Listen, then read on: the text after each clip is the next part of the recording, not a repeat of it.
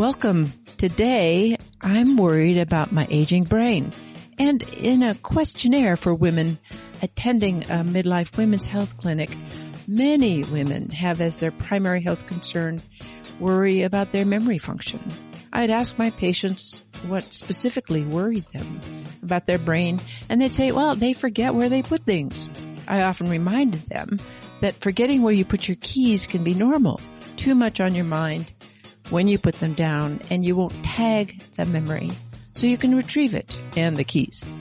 But if you look at the keys and aren't immediately sure what they're good for, that's a problem.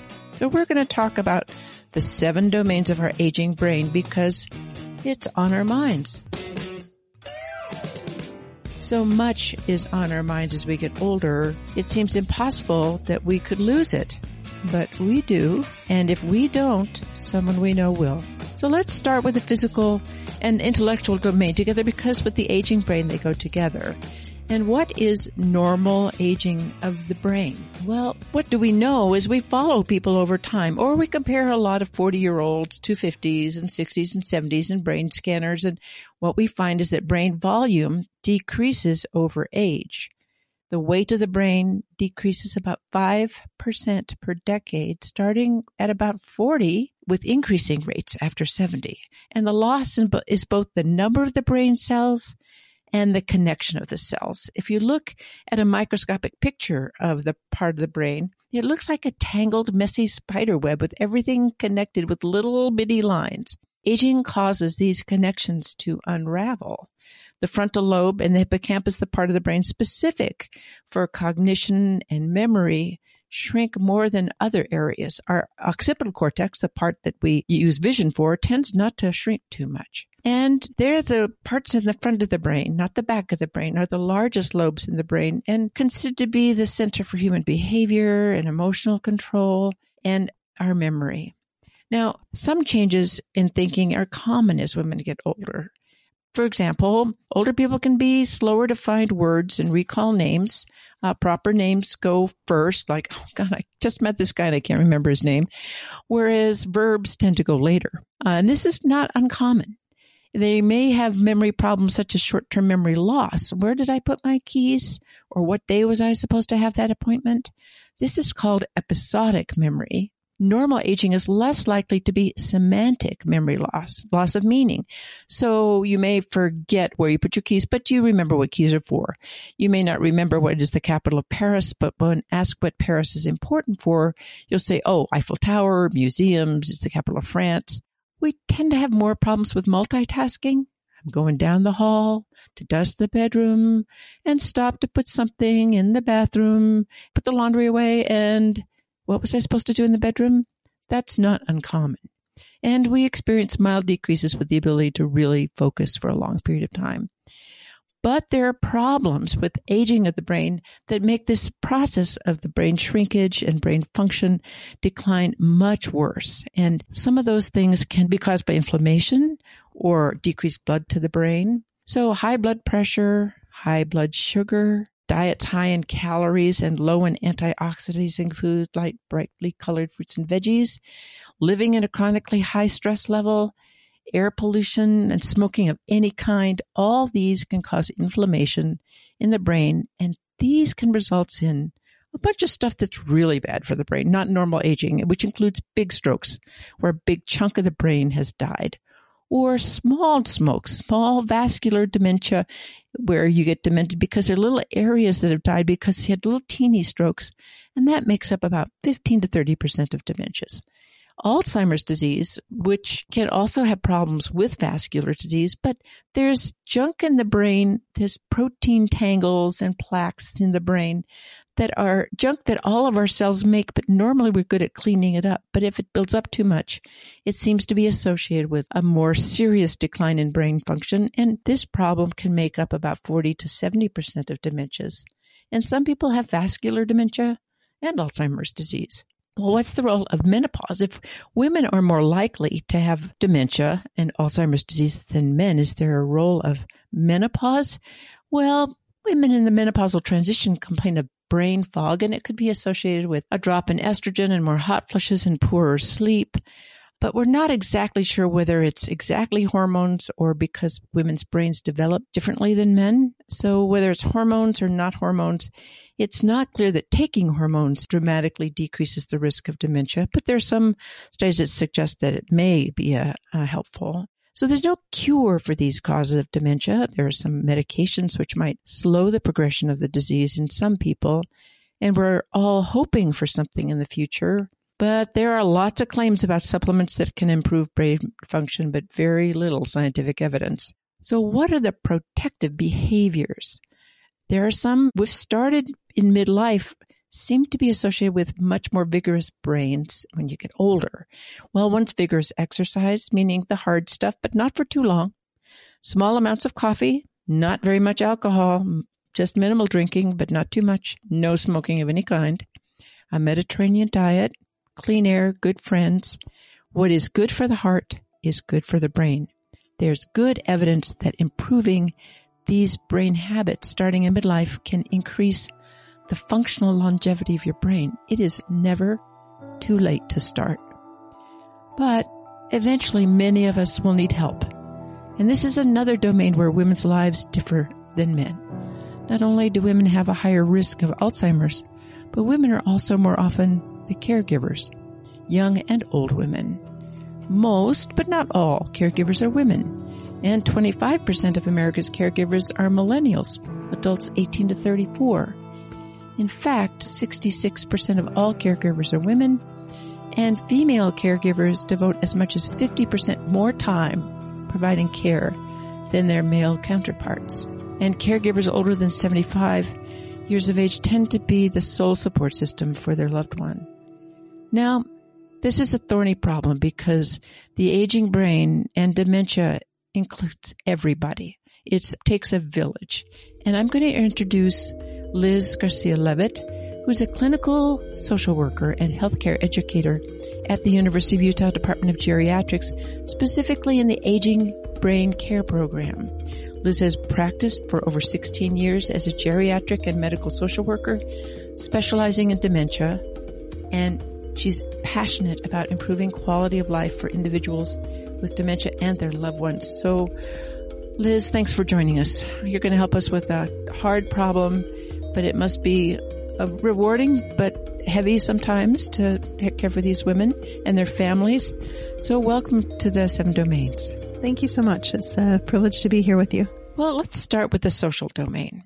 Can you talk a little bit about the frequency of Alzheimer's in women versus men? Yeah, it is more frequent for women to be open to diagnosis, I think, more often than men. I'll have often a woman who comes into clinic. When she's saying that she's having problems, she may mention her husband also has memory issues, but they just couldn't drag him in to get worked up. We do know that women do live longer than men on average, and we do know aging is one of the highest risk factors for developing dementia illnesses. So, as for exactly why, we don't always know why more women end up with this diagnosis. I was wondering that myself because I wondered whether women have often covered, I will use that word, covered for their men, meaning they do all the stuff for their guys so their guys don't necessarily come to apparent need for diagnosis. The women continue to provide care for them and do a lot of the stuff at home. Whereas if women can't do those kinds of things, they will be brought to care by their family members because they can't care for themselves. Whereas often women are the caregivers for the men in their lives. Not always, it's not always men in their lives, but it may be one of those things like depression where women come in more often, but guys actually commit suicide more. So it's a difficult one. Definitely difficult. Yeah. It's a major life role. I often say it's one of the only roles in our life where we kind of fall into it as opposed to, kind of choosing this aspect of our lives. When somebody gets married or somebody has a baby, we throw them a shower. There's a transition period and it's kind of definitive where we say, I'm taking on this life role. And caregiving is different than that. It's something where many caregivers don't even identify as being a caregiver. It's just I'm a daughter or I'm a friend or I'm a spouse. This is just what I do. And they don't recognize that, oh, I've started to now be the one who pays the bills. I've slowly am the one who's now doing all the driving. Oh, mom now needs help going to the grocery store. So I just add that to my list. And just slowly over time, often people end up they'll think, oh, well, mom just had to come out of the hospital.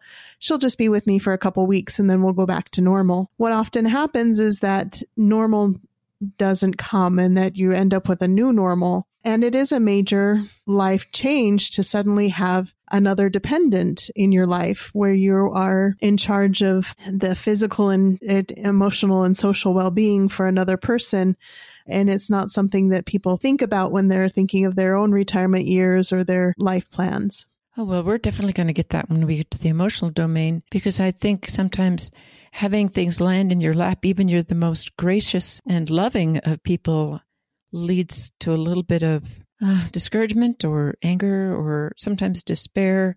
We do know that middle-aged or older women who provide care for their spouse are 6 times more likely to suffer from depression and anxiety than women with no caregiving. Other physical tolls caregivers can have include high blood pressure, an increased risk of developing hypertension and lower perceived health. And certainly people who are caregivers full-time overnight often get less sleep. And that means that their immune function and their own cognitive stuff can be at risk. So how do women fare as the caregiver person when they develop dementia? What happens when those very behaviors that we think are really good to protect you against dementia are accelerated when you're the caregiver? What happens when women are failing when they're taking care of others? I think it is different for every person. Every caregiver is a little bit different. I tend to find the ones that struggle the most of making that transition from being the person who's always helped and always been the giver to suddenly having to receive help. I tend to find that those who are willing to give up control tend to do better than those who just continue to hold tight to their control as they're learning and kind of losing the ability to do things for themselves. It's a really tricky thing. Many dementia illnesses inherently have changes in insight, where the patient themselves often feels like, I'm fine, I don't know why everybody's picking on me, I don't have any problem. And so that's one of the biggest barriers often for, children caregivers or spouse caregivers is when they're seeing a problem, but the patient themselves can't see it. And that's one of the biggest barriers to getting help is that, most of the time if the patient themselves isn't knocking on our door saying, I have a problem, they're humoring their family members. Mm. And often that's what I will counsel people when they are getting a new diagnosis is that there will have to be a certain aspect of learning to work together and learning to accept that humoring you may be as good as it gets, that this person may never recognize all the things that you're doing for them as their caregiver or thank you for it. And it is a real challenge that kind of comes together with the job. Yeah, right. Well, in the environmental domain, I think about, first of all, I have to put a quick note because anybody who's listened to me more than once knows that I'm a clean air advocate. There's much information, particularly for women, that poor air quality is associated with a more rapid decline in cognitive function in older women. And when air is cleaned up, and we have had cleaner air in the last 20 years in some parts of the country, the rate of cognitive decline slows. So that's really great news. But in the environmental domain, there are often changes in living situation, meaning people who've always lived and they know their home have to move. And if they're the caregiver living in their home, they may have to move because they can't do it with the person they're caring for anymore. So what are the struggles that persons with dementia face when they change their home and living situations, Liz? Well, especially with Alzheimer's disease, new memory and new information has a harder time sticking. And so often people will say, oh, we made this move and we saw a sudden change in our loved one. I often tell them, it's not actually so much that the brain has changed, but it's because the environment has changed and the routines and the old memories aren't there to kind of bolster up what the person's doing. So we do strongly recommend a familiar environment as long as you can. Often it does get to the point where people can't stay in their environment because of safety or practicality. And, a move is necessary. People will adapt to a new environment. It just may take longer than it would have in the past. I usually tell people, give any new move at least a month or two before you say it's a good choice or not. But, environments are really important. Often patients have a hard time initiating activities. So being in an environment where other people are, where other people can say, hey, it's time for lunch. Other people can engage with you in activities and help you avoid isolation is often worth a move over somebody just staying in their home and being isolated. So all these are factors with the living situation that need to be taken into consideration. And it is a new normal for patients as well as their caregivers. If you're saying, I'll just have my loved one move in with me and we'll just share a home, you really need to recognize that that's a huge change for both of you and not a decision people should fall into lightly. Because you're really becoming a full-time caregiver, a live-in caregiver. That's a full-time job in addition to what other jobs or family responsibilities you have. So it really should be something that you make a decision with your eyes wide open around. Exactly. And I know before you came to the U, or is part of your many years of taking care of families around the issue of dementia, you've probably visited nursing homes and retirement facilities. How do things work with the caregiver who actually moves out of their home with their loved one who has got dementia? And so they now have left their home as well. Can you have any stories or ideas about whether, you let someone go without you or you go with them? It's such a personal decision. I have caregivers who've done both. And often, spouse caregivers, they get really attached to their loved one and so protective that sometimes even moving into a care situation where there are, built-in aids, built-in supports and activities, there's still a tendency of, well, but I still have to do everything. And it's hard sometimes to convince them to trust the aids and be able to go. Today I was talking with a gentleman who they both moved into assisted living together. This was a caregiver who had been really involved in hands-on caregiving for, over 10 years. And we were talking, what are things you'd like to do? We're just trying to convince him that even being able to go to a church service for 3 hours would be okay to leave her with the aids and build up to that.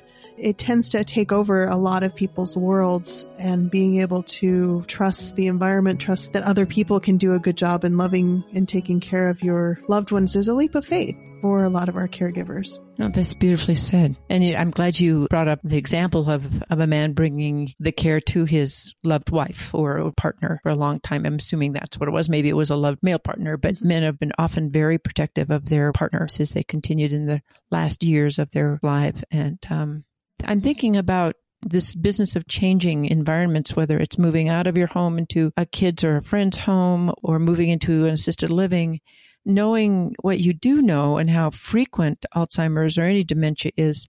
How can people prepare financially? Is this something that you talk to couples when you see them early in their disease? Absolutely. And the challenge is usually by the time you're already diagnosed, some of your options are off the table. The way our health system is set up, people kind of assume, well, Medicare will just take care of that if I need care. And they don't understand that Medicare does not cover long-term care or care in the home of the type that people with dementia illnesses often need. So these are among some of the most expensive diseases there are. And primarily it's because the families themselves have to pay for the care. If people plan way ahead, you can get long-term care insurance, and many workplaces or individuals will get that on a private market. That's what long-term care insurance is for, is to kind of cover this gap, if to pay for aids in the home or paid for assisted living that otherwise would not be covered by insurance. I'd say maybe 5 to 10% of my patients actually have long-term care insurance. For the vast majority, it's just looking at your savings and resources and finding ways to make those stretch to the care people need. Are there financial counselors for this? I mean, when I think about the ways people can stretch their finances a little bit, or how can they get assistance in terms of providing this kind of care, is that something that you, within your contacts as a social worker, can do? Or do you recommend people to help look for financial help if there is any? I can definitely talk to people about the big numbers, what care usually costs per month, and give them estimates. I don't usually know the person's financial situation when they first come to see me. And so part of that is having them trust me enough to kind of talk in the general categories of where they're at. And also talking about what are our safety nets, things like Medicaid, which you have to make a very little amount of money and have used up all your resources towards care for that to eventually kick in as a resource. So most people, we usually recommend starting with something as simple as having an aide come into the home for a couple hours a week and then kind of building from there. Not everybody needs assisted living. Not everybody needs full-time care. But we talk about, what's working right now, what's our plan A, and then what's our plan B if you do need more help. What's our plan C if something happens to your primary caregiver? Because knowing that the stress it does put on the caregivers, there are many sad cases where the caregiver themselves passes away first. And so talking about the financial impact and also the physical impact of that. We try to draw in larger family groups or, build the network for people to make sure it's not all landing on one person. Often there may be adult children or siblings or other people in the family who would be happy to support and help, but they're not always clued into the severity of the situation. And so a big part of my job is to kind of build up and do family meetings. And we'll tell a story of a dear friend whose husband developed a kind of frontotemporal dementia, which tends to hit a little earlier. And when he was finally diagnosed, she did all the care for him up to the last several months of his life. And actually, we did a podcast on the scope with her on long-term care or being a caregiver. And she calculated, she said, relentlessly optimistic and a very wonderful, bright woman. And she said, well, I figured it was going to be $100,000 a year to give him the kind of care that I wanted. And I never had a job that ever paid that much. So I consider this the best paying job I ever had. And I thought, well, I never really thought of it that way. But she took this perspective of what would it cost and could she do this job? And she did with a great deal of love and care. She gave her husband the kind of care she would have paid $100,000 a year for. So up until the last several months of his life. And so the costs really can add up. And some people who have the resources to try to do long-term care insurance say, oh, I just hate paying for something I might not use. And over 50% of people are going to be in some kind of assisted living for more than a year. I try to tell people who are thinking about this or family members who say, I can't afford it. And said, I understand that. Then you should put this much money away in your own savings account then, because it's a pretty good chance you're going to need it for a while. No, absolutely. I have a long-term care policy for myself after working in this field, just because it does give you so many more options. And that's really what it's about is you can save up money, you can use it, but the benefit of a long-term care insurance policy is that I find that if people have them, the guilt of using it goes down because it's kind of a use it or lose it kind of policy. And so it kind of can help people say, well, I guess I can use, it would really be great to have that extra help, that person who can come in and clean or somebody to take care of my yard or just somebody who can give us rides places, recognizing that it's a benefit that it's kind of a use it or lose it, I think is actually really great for wellness for the caregiver is to give them permission to do that. A big job, part of my job is giving permission for that anyway, but it makes a big difference. And from a caregiver well-being perspective, recognizing that you really can't do it all by yourself. I've been doing this over 15 years. I've yet to meet the superhuman who could do it all by themselves, 24 hours a day, 7 days a week. And starting early with delegation and accepting help is huge. It was the gift I gave my husband for our 50th birthdays. He didn't want it. And I said, this is the gift I'm giving you. We're both getting long-term care policies. He says, oh, I don't need it. And I said, I'm just going to give it to you anyway. It's like all those other gifts I've given you that you didn't really think you wanted. This one, you're going to want someday. Well, getting back to the emotional domain, we talked a little bit about what happens to the caregiver in terms of giving up sometimes their identity, perhaps, or taking on a role. Luckily, it often happens slowly. So it's not quite like someone who's had a very bad accident and now has someone who's a paraplegic or a quadriplegic and is doing full-time care for them. All of a sudden, it tends to come more slowly, but it's still sometimes a burden, a worry for the caregiver. But how about the patient? The nature of losing your mind, the nature of dementia, is sometimes it affects you lose your personality or the personality that you worked hard to develop. Well, the patient themselves, I think the most common emotion that they tend to display is frustration or anxiety. They may notice that there's some changes that are happening. They may notice that they get frustrated when they go to do something and they can't do it anymore. But it isn't inherently painful in a lot of cases. When we look at somebody who's losing memory or losing ability, we often say, oh, if that was me, I would feel awful in the situation. But we don't look at like a child and say, well, their quality of life must be much less because they have a different cognitive ability than they will have when they're an adult. It's often a different, I like to think of dementia as kind of a different developmental state for a lot of people, where they can have great quality of life as long as their needs are met. And the needs change as people get older. You'd be surprised how stoic most patients are when they get a diagnosis. I've sat in the room, I've given these diagnoses over and over again. It's not something where people often, have a huge emotional reaction to it. I think that there's kind of a tendency to project ourselves into, I would feel that way if I had this diagnosis. But I think it's much better to just take the person where they're at, talk to them where they are at, and see what they are feeling and address it from there instead of kind of putting ourselves in their shoes.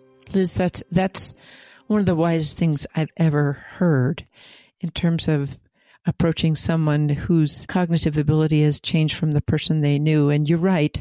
I would look and say, oh, I couldn't live like that. But they might be really happy to have ice cream and chocolate chip cookies for dessert. And that might be just great. Thank you for giving us that particular view. As we think about the spiritual domain, I don't know if you think either spirituality or some kind of religious life is helpful in people with dementia or their caregivers. Do you have any thoughts in this last bit? Caregiving and healthy caregiving comes down to a choice and how you visualize your role. And for some people, that is deeply spiritual, where they take on this role as an act of service and an act of giving to their loved ones. And I think it's a beautiful thing to see when people really have just decided that this is the way they want to live their lives. They want to be the type of person who takes care of their loved ones no matter what situation they're in, that they dedicated themselves to love this person in whatever format that they are. We often talk about the negativity of caregiving.